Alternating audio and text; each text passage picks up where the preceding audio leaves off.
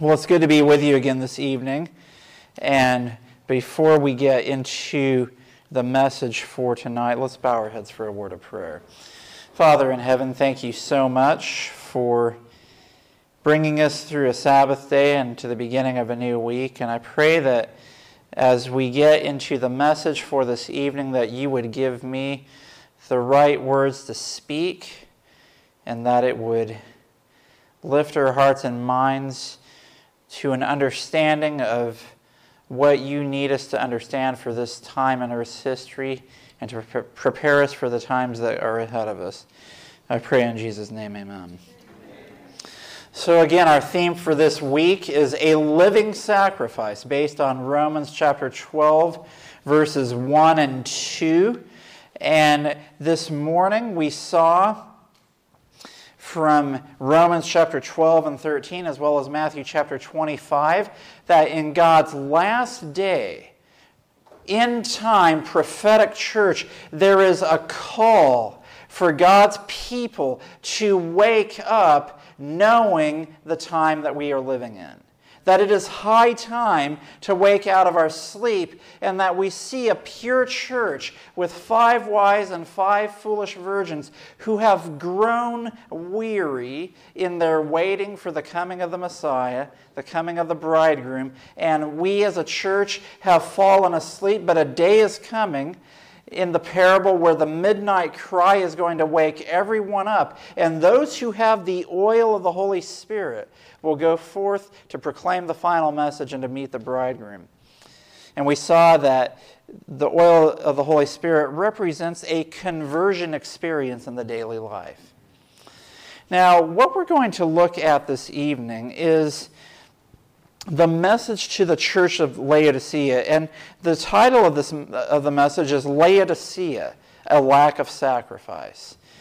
Because the call in Romans chapter 12 is to have a church, followers of God, who are living sacrifices, who day after day are surrendering their hearts and their lives to the Lord Jesus Christ, and who are a demonstration of His righteousness to the world.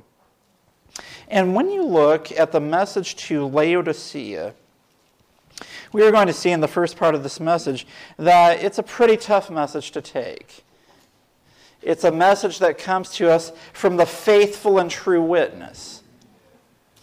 And before we get into the particulars of this message, let me just say this. As a physician, I see patients every day who have medical problems. And when those patients come to see me in my office or when I see them in the hospital, they expect me to give them an accurate diagnosis of their problem. Because without an accurate diagnosis, their problem is not going to be fixed.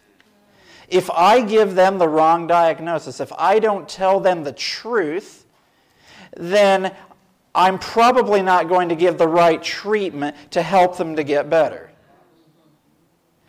And when you look at the message to Laodicea, this is a testimony by the faithful and true witness, Jesus Christ Himself, that identifies our condition as a people living at the end of time. Now, do you think Jesus is going to tell the truth when He tells us our condition? You better believe that what Jesus says is the truth about us as a people. This is a prophetic message that describes God's last day people. Now, first of all, when you look at the message to Laodicea, do you know what the word Laodicea means? Laodicea means a judged people. This is the church of the judgment hour. There's 7 churches in the book of Revelation, and you have Ephesus, Smyrna, Pergamos, Thyatira, Sardis, Philadelphia, and Laodicea. And each one of these churches, while it had the specific application to the first century of that church in that era, there's also the application to the various eras of the Christian church from the first century down to the end of time. For example, the woman Jezebel is described in the church Thyatira, so you know we're talking symbolically because Jezebel had been dead for centuries and was an Old Testament character. So the Laodicean church, it's a church of the judgment hour. And the faithful and true witness is giving a testimony. And just so you know who the faithful and true witness is, in Revelation chapter 1, verse 5, it says that Jesus Christ is the faithful witness. And so when Jesus Christ gives an account of the judgment hour church at the end of time, you know that he is giving a faithful account, just as a good physician should give a faithful account, a true testimony to a patient who comes to their office to receive help. Amen. And so when we look at what Jesus says to us as a church, we should be thankful that we have a loving Savior who tells us what our condition is so that we can apply the remedy that he offers to us. Aren't you thankful that Jesus, rather than just saying, hey, you're doing fine, don't worry about anything, just be the way you are and I'll come and get you. Aren't you thankful that he realizes our true condition and tells us, this is how you really are, so you better listen to me so that when I come, I will be able to receive you because I love you so much, I want you to come with me into the kingdom. Amen. So that's the setting of the stage for this message to the Laodicean church. And let's turn to Revelation chapter 3, starting in verse 14. And unto the angel of the church of the Laodiceans write, these things saith the Amen, the faithful and true witness, the beginning of the creation of God. So here is the title of Jesus to the Laodicean church. He's the Amen. That's the benediction. This is the last message to the last church. He is a the faithful and true witness. He's going to give an honest account, an honest testimony. And it says he's the beginning of the creation of God. In other words, Jesus is the creator. And the reason why Jesus is identifying himself not only as the Amen, or the ending, the final message, not only as the faithful and true witness, but also as the creator, because he wants Laodicea to realize that you are the church that is connected to the judgment hour, and it just so happens in the first angel's message of Revelation 14 that creation is connected to the judgment hour message. Fear God, give glory to him, for the hour of his judgment is come, and worship him who made heaven, earth, the sea, and the fountains of waters. So the message of Laodicea is being connected to the fact that the Laodicean church is to be proclaiming the three angels' messages, which includes the first angel's message of the judgment hour, and pointing out the fact that God is the creator. Now, do you realize in Revelation 14, when the judgment hour and creation is connected to each other, do you know where the creation account is being quoted from in the Old Testament? When it says, worship him that made heaven, the earth, the sea, and the fountains of waters? That's coming from the fourth commandment of Exodus chapter 20. So what's the significance of that? In the first angel's message, the Sabbath message is being connected to creation and to the judgment hour. And when Jesus says that he is the faithful and true witness, the beginning of the creation of God, he is saying, Laodicea, you are a judged people, the church of the judgment hour, and it has been given to you to proclaim a judgment hour message that points people to God as the creator, and that the seventh-day Sabbath is a weekly reminder of God's creative power. And it just so happens that in the Sabbath message is a connection to the message of salvation and of righteousness by faith that Laodicea needs. Because the Sabbath in Genesis chapter 2, God says that you may know that I am the Lord that sanctify you. And we also see that in Ezekiel chapter 20, Exodus chapter 20, a connection to the Sabbath and sanctification. So Laodicea, what they need a message from a faithful and true witness who will tell them this is what you are really like. And they will be reminded that the messenger is the Creator who is reminding them that they are living in the judgment hour and that they are to proclaim the Sabbath message in connection with creation and the judgment hour, because all of those things together prepare us to stand in the judgment. So just from the title of Jesus to the Laodicean church, you get some kind of an idea of what this message is going to be like. Now, let's go on to the very next verse. So here's the introduction. This is the title.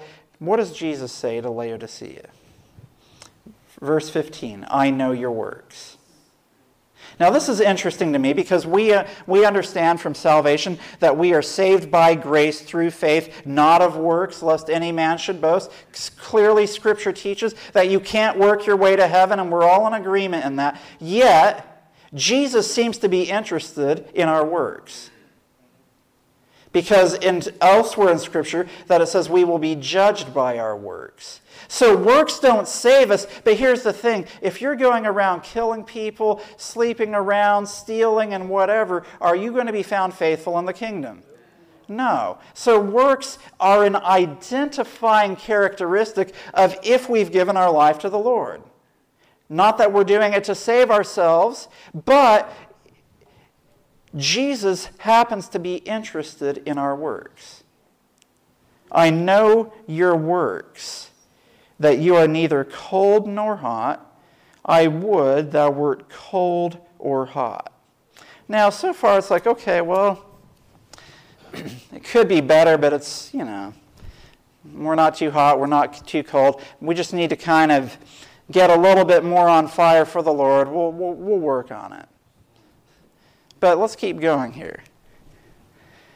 Verse 16, so then, because you are lukewarm and neither cold nor hot, I will spew thee out of my mouth. Now, the lukewarm part, history tells us that Laodicea received its source of water from some springs up in the hills above the town. These were very hot springs. The water was very hot, but by the time it came down the mountain into the town, the water had become lukewarm.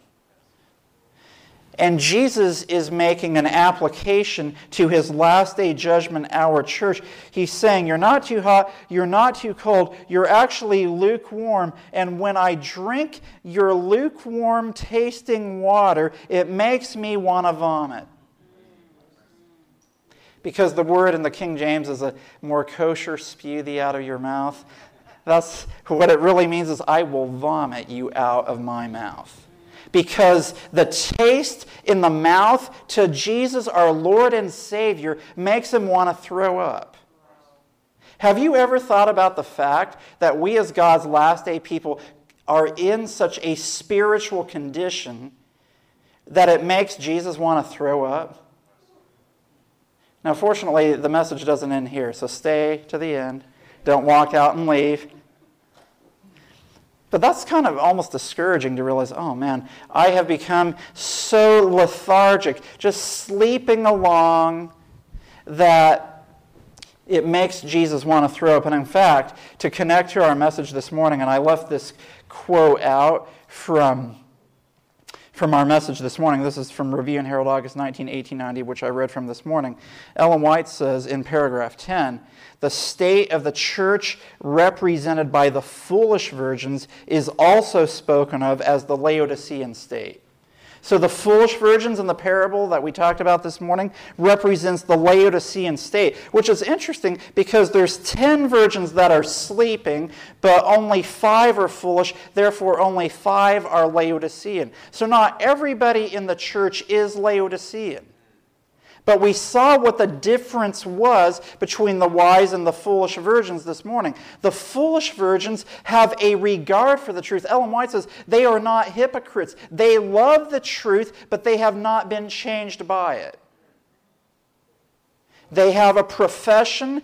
They come to church. They like to be around others who proclaim the message. But as Ellen White says, they have not fallen on the rock Christ Jesus and been broken. They have not yet become a living sacrifice. Now, before I go any farther, let me just look at this. I'm going to read to you a very interesting statement from Early Writings, page 270, which connects very interestingly, because right now what we've seen so far is that God's last day, judgment hour church, is receiving a message from Christ that tells them that their condition, they're not too hot, they're not too cold, they're lukewarm. It makes them want to throw up. Now notice what Ellen White says about the Laodicean Message. This is Early Writings, page 270. I asked the meaning of the shaking I had seen, and was shown that it would be caused by the straight testimony called forth by the counsel of the true witness to the Laodiceans. So notice, this message in Revelation chapter 3, starting in verse 14, it's the straight testimony from the true witness, Jesus Christ. When it is received the way it's designed to be received, it's going to cause a shaking among God's people. So when you study Revelation 3, 14 through 22, this is the message that will bring the shaking to Adventism, which it is coming. The wheat and the tares are going to grow together until the harvest, and then the wheat and the tares will be separated. Continuing on, this will have its effect upon the heart of the receiver and will lead him to exalt the standard and pour forth the straight truth. So some, as they hear the message from Jesus, the true witness, they will receive the message and they will go out, exalt the standard, and pour forth the straight truth. Continuing, some will not bear the straight testimony. They will rise up against it, and this is what will cause the shaking among God's people. In other words, when this message comes to the church the way God designs for it to come to the church, there are going to be some in the church that will stand up and say, "Don't tell me this. I don't want to hear it. I like my lukewarm condition. Don't tell me that I am in a condition that is not pleasing to God. I don't want to hear that." And yet the others in the church will be saying, "But this is a message from the Lord. This is our condition. We want to be ready for Jesus to come. This is the message of the hour." And this is what will cause a shaking in the church. And then continuing on, I saw that the testimony of the true witness has not been half heeded. The solemn testimony upon which the destiny of the church hangs has been lightly esteemed, if not entirely disregarded. The testimony must work deep repentance. All who truly receive it will obey it and be purified. And you know the concept of deep repentance, that is an element that as I travel around the church throughout North America and even around the world, deep repentance is often lacking. A form of godliness often is present without the power. But the deep repentance, a repentance that will not be repented of, that is what brings power into the lives of God's people. Becoming a living sacrifice, surrendering all on the altar to the Lord. Now, let me show you something else that's very interesting. So this message is going to bring a shaking to God's church at some time. Now, why do you think that might be?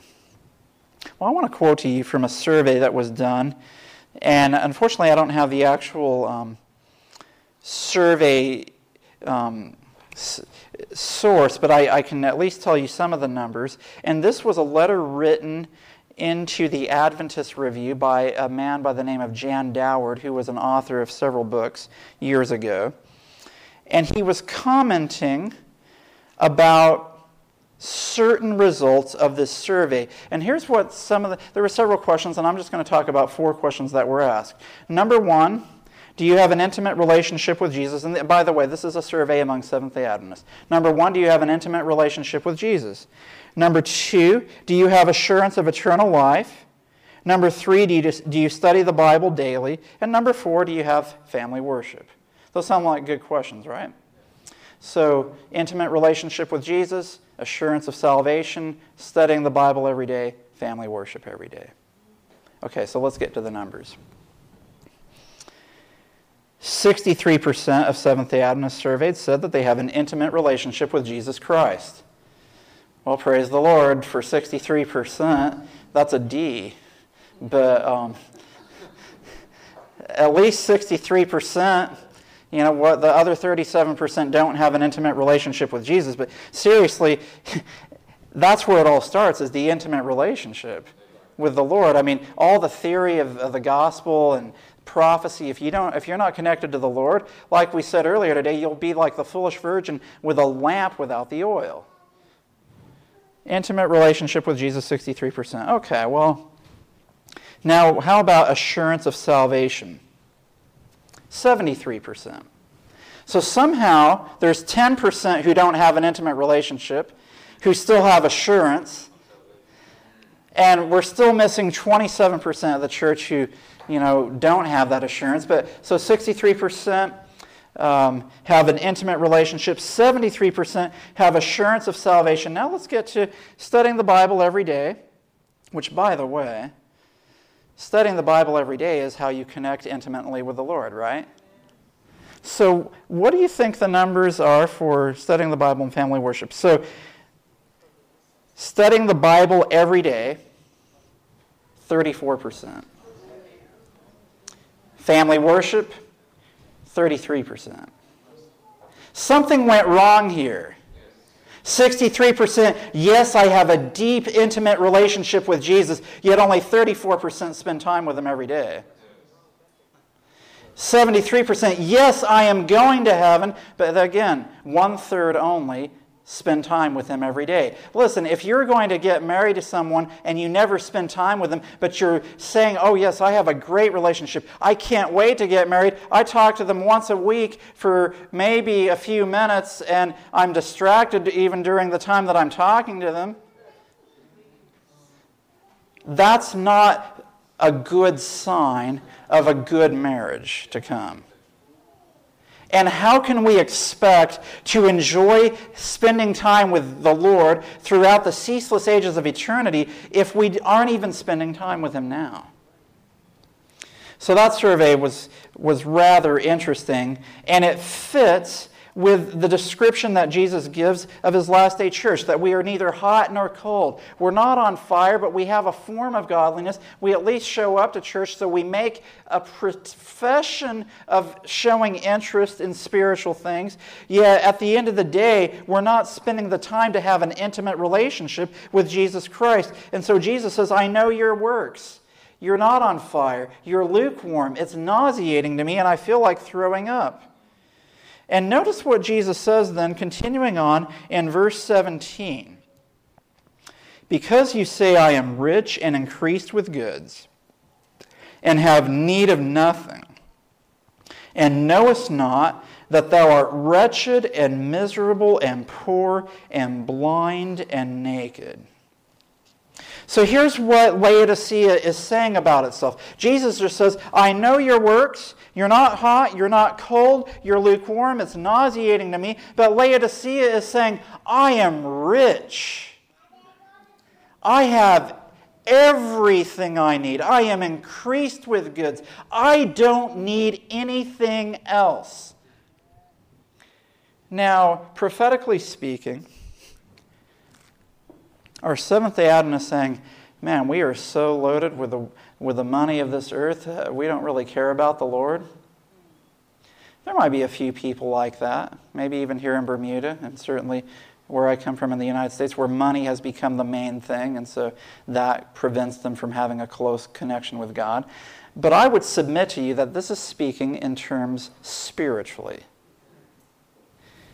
Laodicea says, we are rich and increased with goods. We don't need anything. And Jesus is actually saying you are wretched, miserable, poor. So he's saying you're the opposite of what you say you are. You say you're rich, but you're actually wretched, miserable, poor, blind, and naked. Now,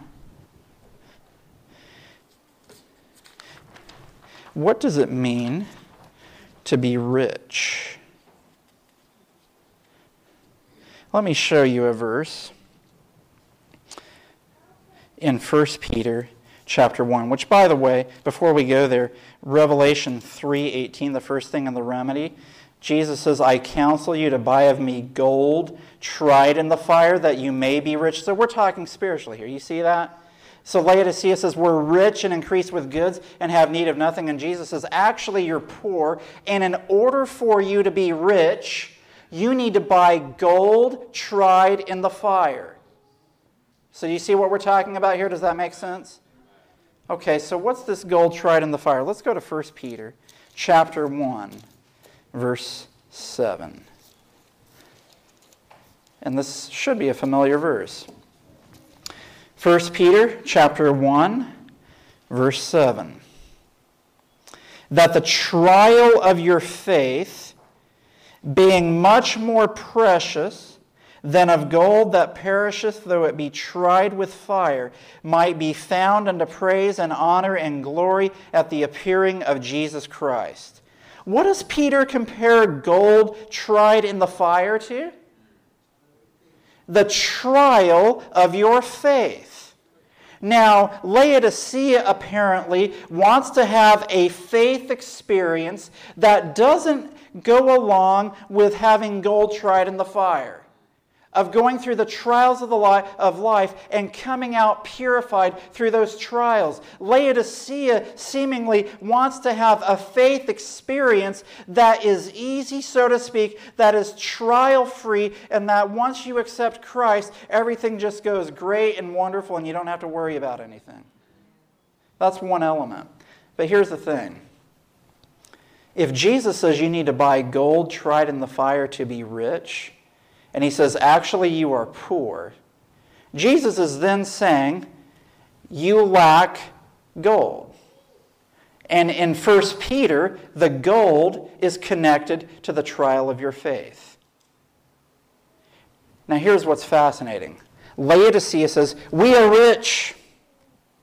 We have the spiritual richness that is required to get us to the kingdom of heaven. We don't need anything else. We have faith. Because 1 Peter 1:7 connects gold to faith. And if you think that you're rich, then you would have gold spiritually speaking. So Laodicea thinks that it's rich, and Jesus says, no, you're not rich. You need the gold tried in the fire to be rich in order to have faith. And Laodicea is saying, no, we are rich. We have the gold. We have the faith. Laodicea is saying, we are rich and increased with goods. We have the spiritual richness. We have the spiritual faith that saves us. We don't need anything else, and we don't want to hear anything else. And so when this message is received by the church where Jesus says, you know what, you have a faith problem. You think you have saving faith. You think you have righteousness by faith. But in reality, you are poor because you don't have saving faith. And you need to have gold tried in the fire where you go through the trials of life and learn to trust me through those experiences in order to enter into an experience of gold, spiritual gold. And Laodicea says, don't tell me that. We don't want to hear that, Jesus. We like the assurance that we have, even though we're not studying the Bible. We're not bringing our family to the worship altar to spend time with you. We don't really know what the Bible says. We just want to believe that you will love us and cover us, even if we're not changed. Don't tell us that we are poor spiritually. That's what brings a shaking to the church. Because seriously, if you think that you can have saving faith while you sit back, unconverted, live the good life without surrendering your life to Jesus, when He comes knocking on the door of your heart and says, hey, you know what? You're lacking saving faith. That could be upsetting if you think that you were in a good condition. And if you want to know, just to be sure, how accurate the diagnosis that Jesus gives as the great physician to the Laodicean church is, notice the adjectives He uses to describe the Laodicean church at the end of verse 17. Wretched, miserable, poor, blind, and naked. And by the way, we're getting to the end of the bad news. We'll just get through the wretched, miserable, poor, blind, and naked, and then we'll get on to the good news.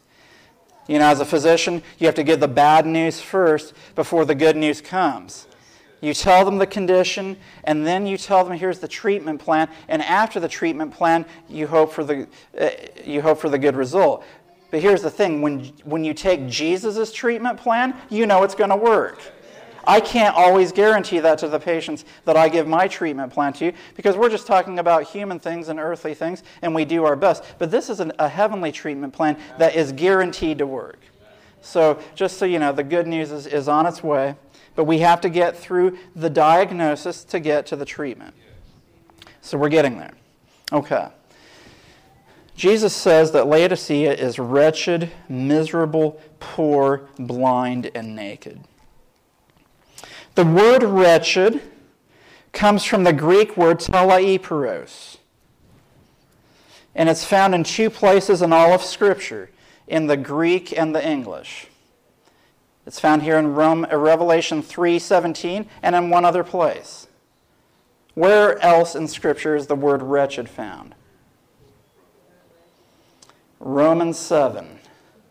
O wretched man that I am, who shall deliver me from the body of this death?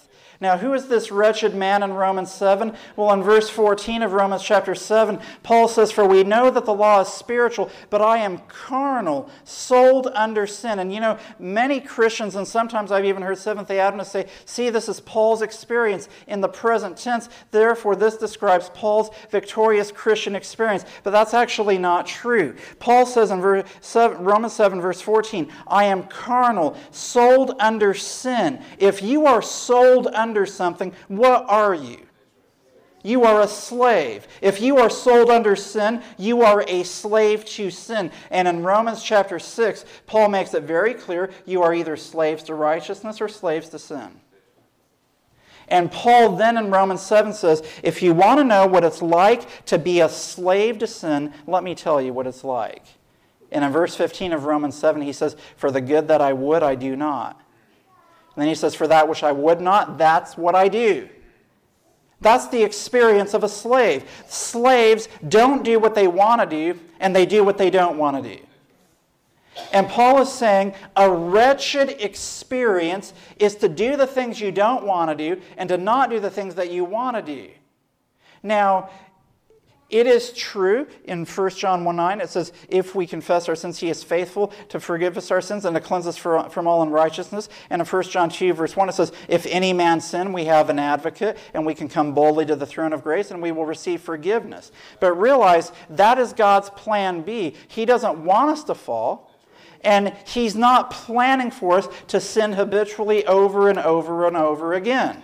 Yet the experience of Romans 7 says, well, I have a desire. I see that the law of God is good. I like that God's law is there, but I don't have the power to keep the law. Oh, wretched man that I am, the good that I would, I don't do. The things that I want to do, I don't do. And the things I don't want to do, I do. That's just the way it is. Oh, well. That's slavery to sin. Because sin, the old man of sin that Romans 6 says should be crucified, has not been crucified.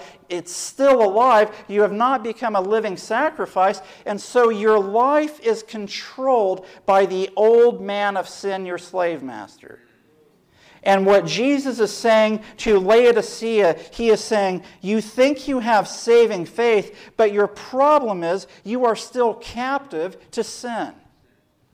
You have the Romans 7 experience. And sometimes I get a little bit concerned when I hear Adventists say, well, Paul had the experience in Romans 7, and that's just the way it's going to be for me until Jesus comes. Yet Scripture clearly teaches that God is able to keep us from falling. Through His grace and through His power, He can keep us from doing the things we don't want to do. And you get the point. If there's one sin in your life that you can't get the victory over and you're saying it's just never going to happen, you are saying that the devil is stronger than God in that area of your life. And by the grace of God, Scripture teaches that God is more powerful than the devil. And so here's Laodicea's problem on this point. Laodicea has the experience of Romans 7 and doesn't realize that that's a problem. Laodicea says, well, we're just like Paul. We do the things we don't want to do. We don't do the things we want to do, but that's the way Paul was. That's the way we are. We must have the gospel if Paul had the gospel, and we're just kind of going on our way to heaven. And Jesus is saying that experience, that condition, causes me to be nauseated. And then the next adjective, after wretched, is miserable. You know, for Jesus to say that we are miserable is almost disheartening, but again, fortunately, the good news and the remedy follows right after this. For Jesus to say that his last-day church is in a miserable condition is concerning. But here's the thing. This is the faithful and true account, the testimony from Jesus himself. So if Jesus is saying it, it must be true. Now, the word for miserable, it's found in the Greek in one other place, just like in Rome, as the word wretched was. It's the Greek word elainos. And do you know where the other place in Scripture the word miserable is found? It's also in the writings of Paul. It's in 1 Corinthians chapter 15, verse 19. And this one is kind of hard to take. 1 Corinthians 15, verse 19. And here the Apostle Paul says, if in this life only we have hope in Christ, we are of all men most miserable.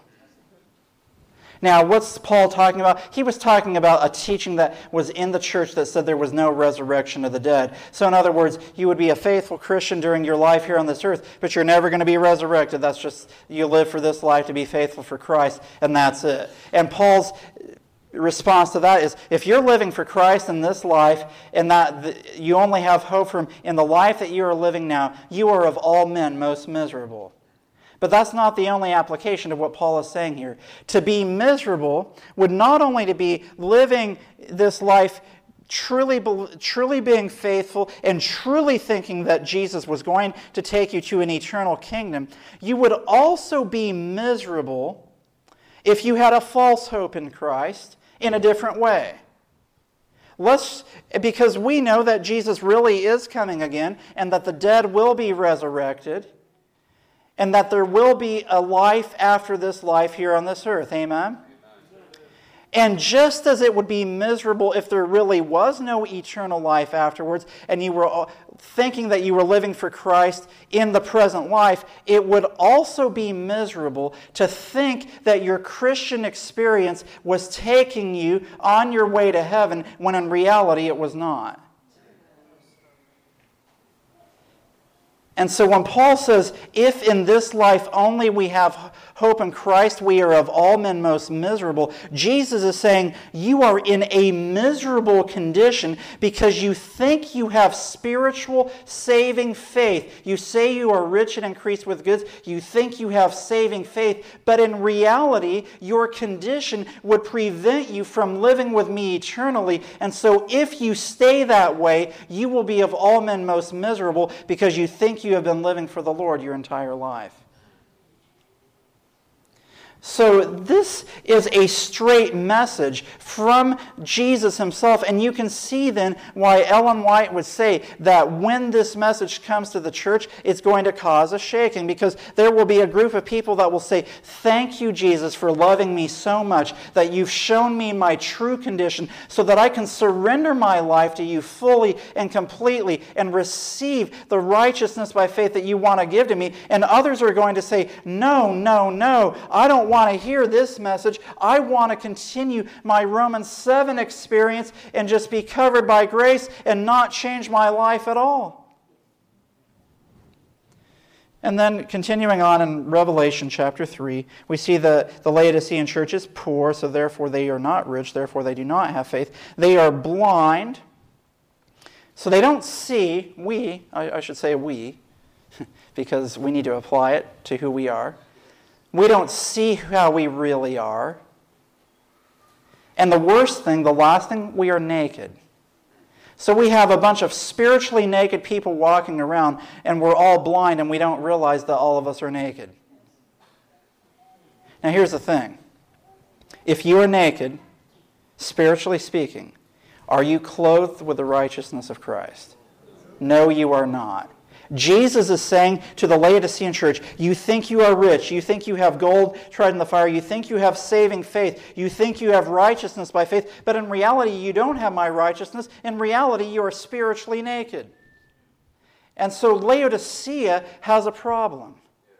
Laodicea thinks that it is in a spiritually acceptable condition, waiting for Jesus to come in the clouds of heaven. And Jesus is saying to his Laodicean church, wake up, church of the judgment hour. I am giving you a faithful and true account of your spiritual condition. Because so many times, Seventh-day Adventists, if you go around the world, the thing that we focus on is assurance of salvation rather than living our lives to the honor and glory of God's name. So we ask questions like, well, is this a salvational issue? Well, if it's not a salvational issue, then what's the big deal with lowering the standard? And so we look at issues not from the view, the way God would have us look at as to what would best glorify and honor God's name. And we look at it through the prism of like, well, as long as I don't lose my salvation, I guess it's okay. And so the standard that God has given to this church has over the years been lowered and lowered and lowered and lowered, so that where the standard once used to be up here, in many cases and in many times, and I can't speak for this church here, but I'm just talking about in general, you had a standard that was way up here, clearly spelled out in the Bible, and now we're down here. Because we say it's not a salvational issue. And at the end of the day, we've lost our vision, spiritually speaking, for what God has spoken of. Listen, if something's addressed in the Bible, it's because it pertains to our salvation. And again, you can't work your way to heaven, but if you're going to be fully the Lord's, you're going to be a living sacrifice. You're going to live the health message. You're not going to consult your taste. If the Lord has given us counsel about the way we should eat, we're going to be a living sacrifice. If the Lord has given us counsel about the way we should dress, we're not going to consult our taste. We're going to follow what the Bible says. We're going to be a living sacrifice. Yet Laodicea says, you know what, we're tired of all these standards. We're tired of all these reforms. We just need love and grace, and we'll just go on our way until Jesus comes, and the standard may be lowered, but at least we're more accepting and loving of everyone. And listen, we need to be loving and accepting of everyone. This is not saying that we're not. But here's the thing. When you have the love of Jesus in your heart and you've been transformed so that you hold the Bible standard high, you're not going to turn people away, and they're not going to come to you saying, oh man, that person is judgmental. Look, did Jesus come across as being judgmental and mean? No. But did he hold the standard high? Absolutely. And we can be like that too. But and on the flip side of the equation, you can have people. Now, so far I've been hitting maybe a more liberal way of thinking, if you want to use that term. But there can be conservative-minded people who say, we know the truth. We've figured out what the Bible says, and this is how you do it. We must be on the right way to heaven because we have the truth all figured out, and yet the love of Christ is missing. And so at the end of the day, whether you're disregarding Scripture and just lowering the standard, or if you know what the Scripture says, but it's apart from the love of Christ, either way can lead you to think that you are spiritually rich and in reality be lacking the righteousness of Christ. Okay. So, let's get to the good news now. Picking it up in verse 18, Jesus has a remedy for us. Jesus says, you know, it's pretty bad. You make me want to throw up. You're wretched. You have the experience of Romans 7 and think it's okay. And actually, and again, you could be liberal and have the experience of Romans 7 and think it's okay. You could be conservative and know what's right and still have the experience of Romans 7. You could go, you know what's right, but you're not doing it. You have the experience of Romans 7. You have hope in this life only. You don't have faith. You're blind. You're naked. And so here's what Jesus says. Look, it can get better. You don't have to stay this way. You can come out of this poor spiritual condition. And so what's the remedy? Verse 18. I counsel thee to buy of me gold tried in the fire, that thou mayest be rich. Now we saw that in 1 Peter chapter 1, verse 7. It's the trial of your faith. So in order to receive saving faith, righteousness by faith, Jesus is saying, allow me to be your guide, your leader through the trials of life, so that when those trials come, you learn to look unto me as the author and the finisher of your faith. And that you trust in me no matter what happens, so that when you come through those trials, your faith is strengthened and your life is purified. Don't be like the children of Israel, who they go through the Red Sea. The water is parted. They see with their own eyes the water parted from side to side. They get through that water, and their first testing experience, they come to a little body of water, and they drink it, and it's bitter. And they're like, oh, I guess God let us out to die in the wilderness. He might have opened up the Red Sea, but He led me to die to drink this bitter water, as opposed to having the type of faith that should have been strengthened by passing through the Red Sea. They're boxed in. The Red Sea's in front of them. The Egyptian army's behind them. There's no way out. They're going to die. And listen, God is going to put us in those experiences time and time again until He can prove us that we will trust in Him. And here's the thing. Sometimes we'll come to church and we're praising the Lord for the powerful message, and we're going to go home and we're going to live a life of powerful faith, and on the way home we get a flat tire and we're ready to question our Christian experience. Just like the children of Israel. And Jesus says, I counsel you to buy of me gold tried in the fire. Life isn't always fun, so to speak. It can always be joyful, but it's not always fun. I mean, is it fun when you lose a job? Is it fun when a loved one dies? No, absolutely not. And the Lord weeps with us during our times of sorrow. But He doesn't say it's okay during those times to just throw everything out and say, well, I'm going to question my faith in God. No, you can be sorrowful, but you can say, though He slay me, yet I will trust in Him.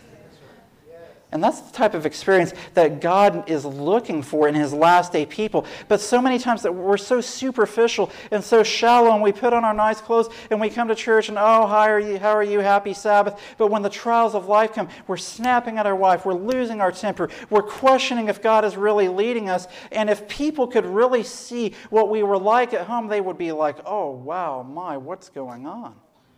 And Jesus is saying, buy that gold tried in the fire. Allow yourself to be purified. To trust in me. And Ellen White actually says that this gold tried in the fire is not only faith, it's also love. We need love. That the love of God will shine forth through our lives. That yes, we trust in Him. Yes, we believe in Him. And it's His love that transforms our hearts, so that when those trials come, we will react the way Jesus would have us react. Not only do we buy gold tried in the fire, that's faith and love, we also buy white raiment that we may be clothed. In other words, we buy the righteousness of Jesus Christ that He offers to us as a gift. So Jesus is saying, you need my righteousness. And so many times, Laodicea has a mentality of saying, Jesus, see my filthy rags? Cover them. Yet in Zechariah chapter 3, Joshua the high priest is standing before the angel, and the command is given, take off the filthy garments and put on the righteousness. Let's stop trying to wear our filthy rags underneath the garment of Christ's righteousness. That's like Romans 13:14 that says, put you on the Lord Jesus Christ and make not provision to fulfill the lust of the flesh. When we try to put Jesus on and fulfill the lust of the flesh, we are trying to say, Jesus, can I keep my dirty garments on and you just cover me? And Jesus is saying, look, I love you so much that I want to clean your life up. Let me take the garments of filth off and let me cover you with my pure righteousness that has not one iota of human devising in it. It's not ours at all. It is 100% Jesus Christ. But in order for us to clothe us, we need to be willing to surrender and to have those filthy garments taken away. And so he says, buy the white raiment that you may be clothed, and that the shame of your nakedness do not appear, and anoint your eyes with eye salve that you may see. So we need spiritual discernment. Now, I want to read an interesting statement to you about the righteousness of Christ. This is from Christ Object Lessons, page 311 and 312. This robe, woven in the loom of heaven, has in it not one thread of human devising. Christ in his humanity wrought out a perfect character, and this character he offers to impart to us. All our righteousness are as filthy rags, and she's quoting scripture there. And then continuing, by his perfect obedience, he has made it possible for every human being to obey God's commandments. And continuing, when we submit ourselves to Christ, that would be a living sacrifice. When we submit ourselves to Christ, the heart is united with his heart. The will is merged in his will. The mind becomes one with his mind. The thoughts are brought into captivity to him. We live his life. This is what it means to be clothed with the garment of his righteousness. Did you hear that? To be clothed with the garment of his righteousness means that we submit ourselves to Christ. Our heart is united with the heart of Christ. Our mind becomes one with his mind. It's like the verse that from our theme for this week, we are transformed by the renewing of our minds. Our minds become one with his mind. Our thoughts are brought into captivity to him. We live his life. That's what it means to be clothed with the garment of his righteousness. It's not the experience of Romans 7. It's being clothed with his righteousness so that we live his life. And then verse 19. As many as I love, I rebuke and chasten. Be zealous, therefore, and repent. You realize that Jesus gives this message to us because he loves us so much? Aren't you thankful that Jesus loves us so much that he is willing to truthfully tell us what our condition is? Because, humanly speaking, we don't like to step on people's toes. Humanly speaking, if we see something that we know is clearly wrong in a brother or sister, and we're not talking about being judgmental, but the person, they've gone back to drinking alcohol or smoking cigarettes or whatever it may be, and there's something that we know is wrong, our human tendency is to not want to confront them and say, you know what, Jesus has something better. If we would just follow our own human devisings. But through the grace and the power of Christ, as we're followers of him, we will, through his grace, be able to help those who need his saving grace. And Jesus is making it very clear to us that we as his last day judgment hour church need to be chastened. He is chastening and rebuking us because he loves us. And there is a response that is required on our part. Does it say be half-hearted and repent? It's like, oh man, I guess I've just kind of not been following the Lord. Oh, I'll try to do better. Is that what the response is supposed to be? No, the response, as we see Jesus, who is our Savior, who died on the cross for us, who gave up everything, who risked everything to come down and die for us on this earth, as we see him hanging on the cross for us, and now we see his eyes piercing through our very soul as he identifies to us our true condition. We have a heart response that zealously repents, and we say we want to turn away from this life of sin that we have been stuck in, and we want to follow the Lord Jesus with all of our hearts. And Jesus is not doing this in a pushy way. Verse 20 identifies how Jesus is giving this message to us. Verse 20, behold, I stand at the door and knock. And he doesn't say, and I will barge my way through and make you do it the way I want you to. And sometimes we as humans try to do that. We try to change people because we know what they need, and we don't let Jesus have the opportunity to come in. All we can do is put the message out there, let the Holy Spirit prompt and convict the conscience. But sometimes We have to let the Lord do the work. But notice, Jesus says, behold, I stand at the door and knock. Jesus is standing on the door of our hearts to Laodicea, and He is knocking. And you know what? If Jesus is standing at the door of Laodicea and knocking, do you realize what that means about Jesus with respect to His relationship to Laodicea? Jesus is not inside. Jesus is outside. And yet, so many times we talk about, oh, as long as we just have a relationship with Jesus, everything will be okay. And yet Jesus is saying, I agree, I need a relationship with you, but the problem is you haven't let me come in. You like to talk about me, you like to say that you're covered by my righteousness, but in reality you've never let me come into your heart to have that relationship in the very first place. And Jesus is saying, behold, I stand at the door and knock. Let me come in. And He's saying, if any man will, I will come in. If you choose to let Jesus come in, He will come in, but He will never force His way in. And yet it's startling that to God's last day, judgment hour church, the church that is supposed to be proclaiming the judgment hour message, the three angels' messages, Jesus is saying, you have a big problem. You haven't even let me come into your heart. And because you haven't let me come into your heart, you think you're okay because you talk about me, you're around people who talk about me, but you've never let me come in. So you think you're spiritually rich, but you really aren't. You're wretched, miserable, poor, blind, and naked. You need to allow yourself to buy the gold tried in the fire, to receive my righteousness, to buy the eye salve so that you can see, and most importantly, to open the door of your heart to let me come in.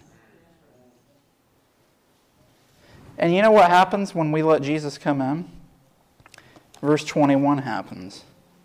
To him that overcometh will I grant to sit with me in my throne, even as I also overcame and am set down with my Father in His throne. Do you realize that Jesus overcame? And 1 John 5:4 says, this is the victory that overcometh the world, even our faith. So Jesus overcame by faith. And when we let Jesus come in, we overcome as He overcame through the faith that He overcame. That's the faith of Jesus. That's the third angel's message. Laodicea needs the third angel's message. And that connects to Galatians 2:20, I am crucified with Christ. Nevertheless I live, yet not I, but Christ liveth in me. That means we've let Him come in. And the life which I now live in the flesh, I live by the faith of Jesus. Amen. It's the faith of the Son of God, but it's the faith of Jesus. The third angel's message. Laodicea needs the third angel's message. That's what we are lacking in. We are supposed to be proclaiming the third angel's message, but in order to do so, we need to let Jesus come in. Now, as I close, I'm going to read a couple of quotes from Ellen White that kind of tie it all together. Early Writings, page 271. You remember we read Early Writings 270 that said that this message called forth by the straight testimony from the true witness would bring a shaking. Well, there's an end to the story, so to speak, here in the very next page. Ellen White says, I heard those clothed with the armor speak forth the truth with great power. It had effect. I asked what had made this great change. An angel answered, it is the latter rain, the refreshing from the presence of the Lord, the loud cry of the third angel. Do you realize that those who receive the rebuke and chastening of the Lord in the Laodicean message will receive the outpouring of the latter rain to go forth and give the loud cry of the third angel?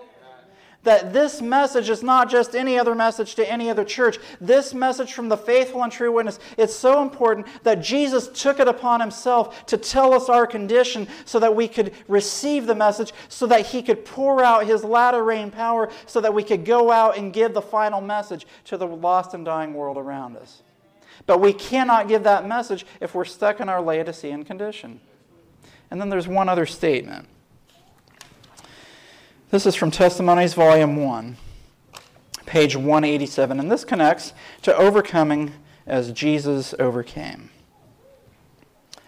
Those who come up to every point and stand every test and overcome, be the price what it may, have heeded the counsel of the true witness, and they will receive the latter rain and thus be fitted for translation. Do you realize that the message in Revelation 3, verses 14 through 22, is a message designed by Jesus, the true witness, to fit us for translation?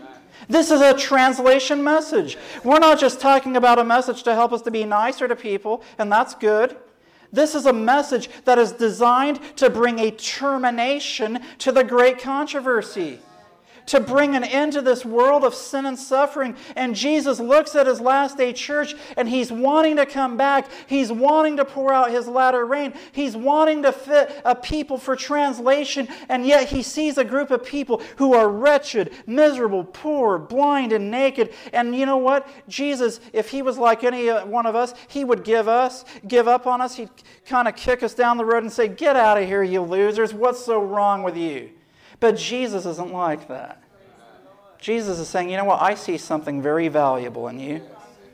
I see in you, if you allow yourself to be like gold tried in the fire, you are going to come out purified. You are going to be like me. You're going to have the faith that I have. I'm going to come into your heart, and I am going to use you, you who have been dead in trespasses and sins, and I am going to use you as a shining testament to the world around us of what I can do through my grace. When I take a sinner, I save them by grace. I transform them through my power, so that at the end of time, the onlooking universe will say, "Wow, did you see Norman McNulty? Did you see Pastor? Did you see brother so-and-so, sister so-and-so? They were dead in trespasses and sins, and they're going around with the power of the Holy Spirit. They look just like Jesus now."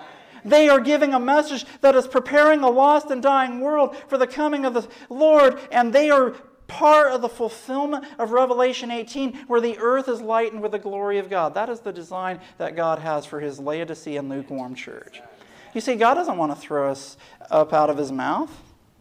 God wants to pour out the latter rain upon us. God has a special plan for Laodicea.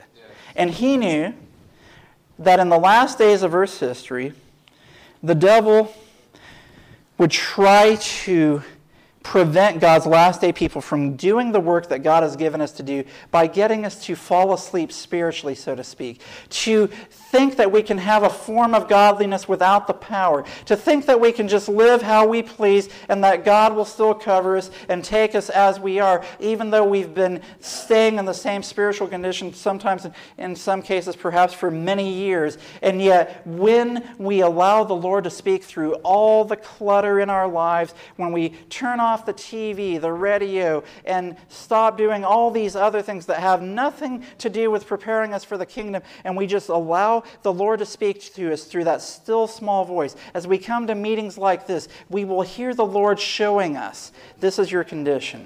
I love you. Wake up. Repent. Let me come in.